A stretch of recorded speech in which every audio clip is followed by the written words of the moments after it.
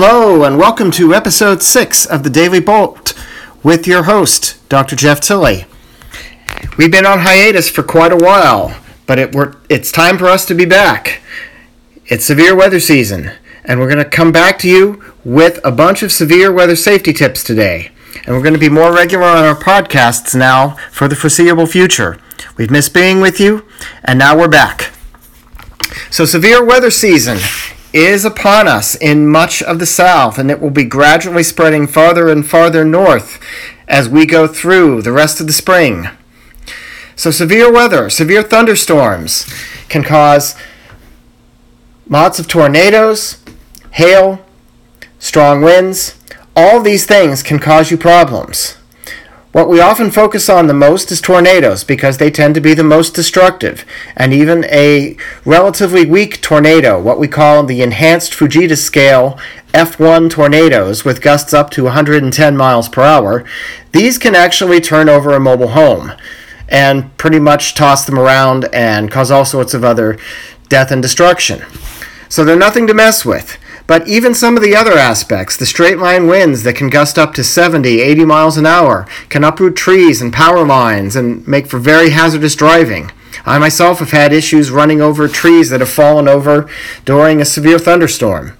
And hailstones, up to baseball-sized. You do not want to get hit with a baseball-sized hailstone because it can be coming down at you at the speed of a major league fastball, 95 miles per hour, if not more. So here are a few safety tips, and there's a whole bunch of severe weather safety information that you can find on the National Weather Service's webpage. I'm just going to give you a few of the highlights. There's really 3 things that you need to remember, 3 kind of key short catchphrases. Get in, get down, and cover up. So the first one, get in. If you're outside, get inside. Don't stay outside. Particularly with tornadoes and straight-line winds, one of the biggest things that you'll have to worry about is flying debris. It's not necessarily the winds or the pressure itself that can kill you from a tornado. It's the fact that they throw things around, and strong straight-line winds, gusts of 70, 80 miles an hour. That's hurricane force winds, folks, and that can pick up things and toss them around and hit you on the head, and you're pretty much done for at that point. Severe brain injury, and it's not recoverable.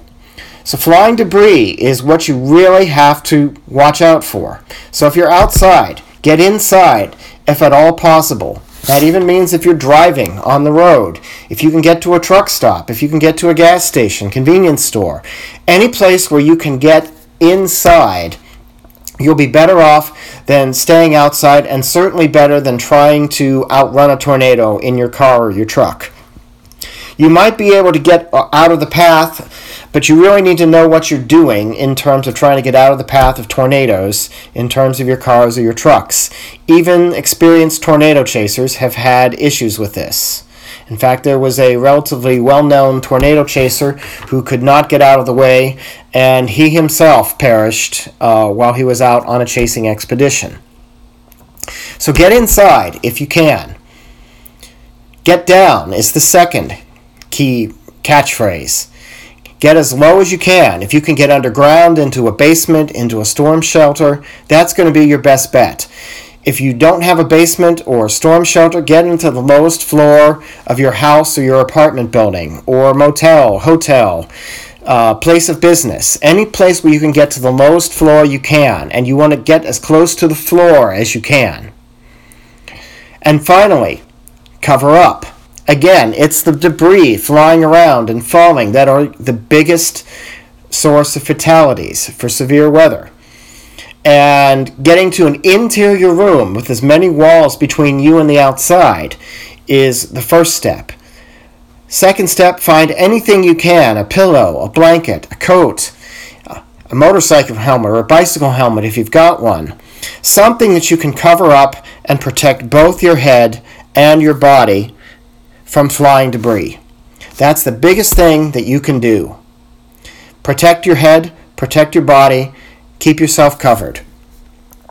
Again, there's a lot more details that we can give you on this. There's a ton of information that's out there. Those of you who live in severe weather areas, your local TV weathercasters will probably put up some information from time to time. The Weather Channel does the same thing. And you can certainly find it if you just do a Google search for severe weather safety tips. But in the meantime, just remember these 3 little phrases. Get in, get inside, get down as low as you can, and cover up. So that's the severe weather safety tips for today from the Daily Bolt. And as I said at the top, we're back. We're going to be back more frequently, and we look forward to giving you information about weather, climate, the environment, and maybe every once in a while something else that I'm interested in. But mostly weather and climate and the environment. Take care and stay safe.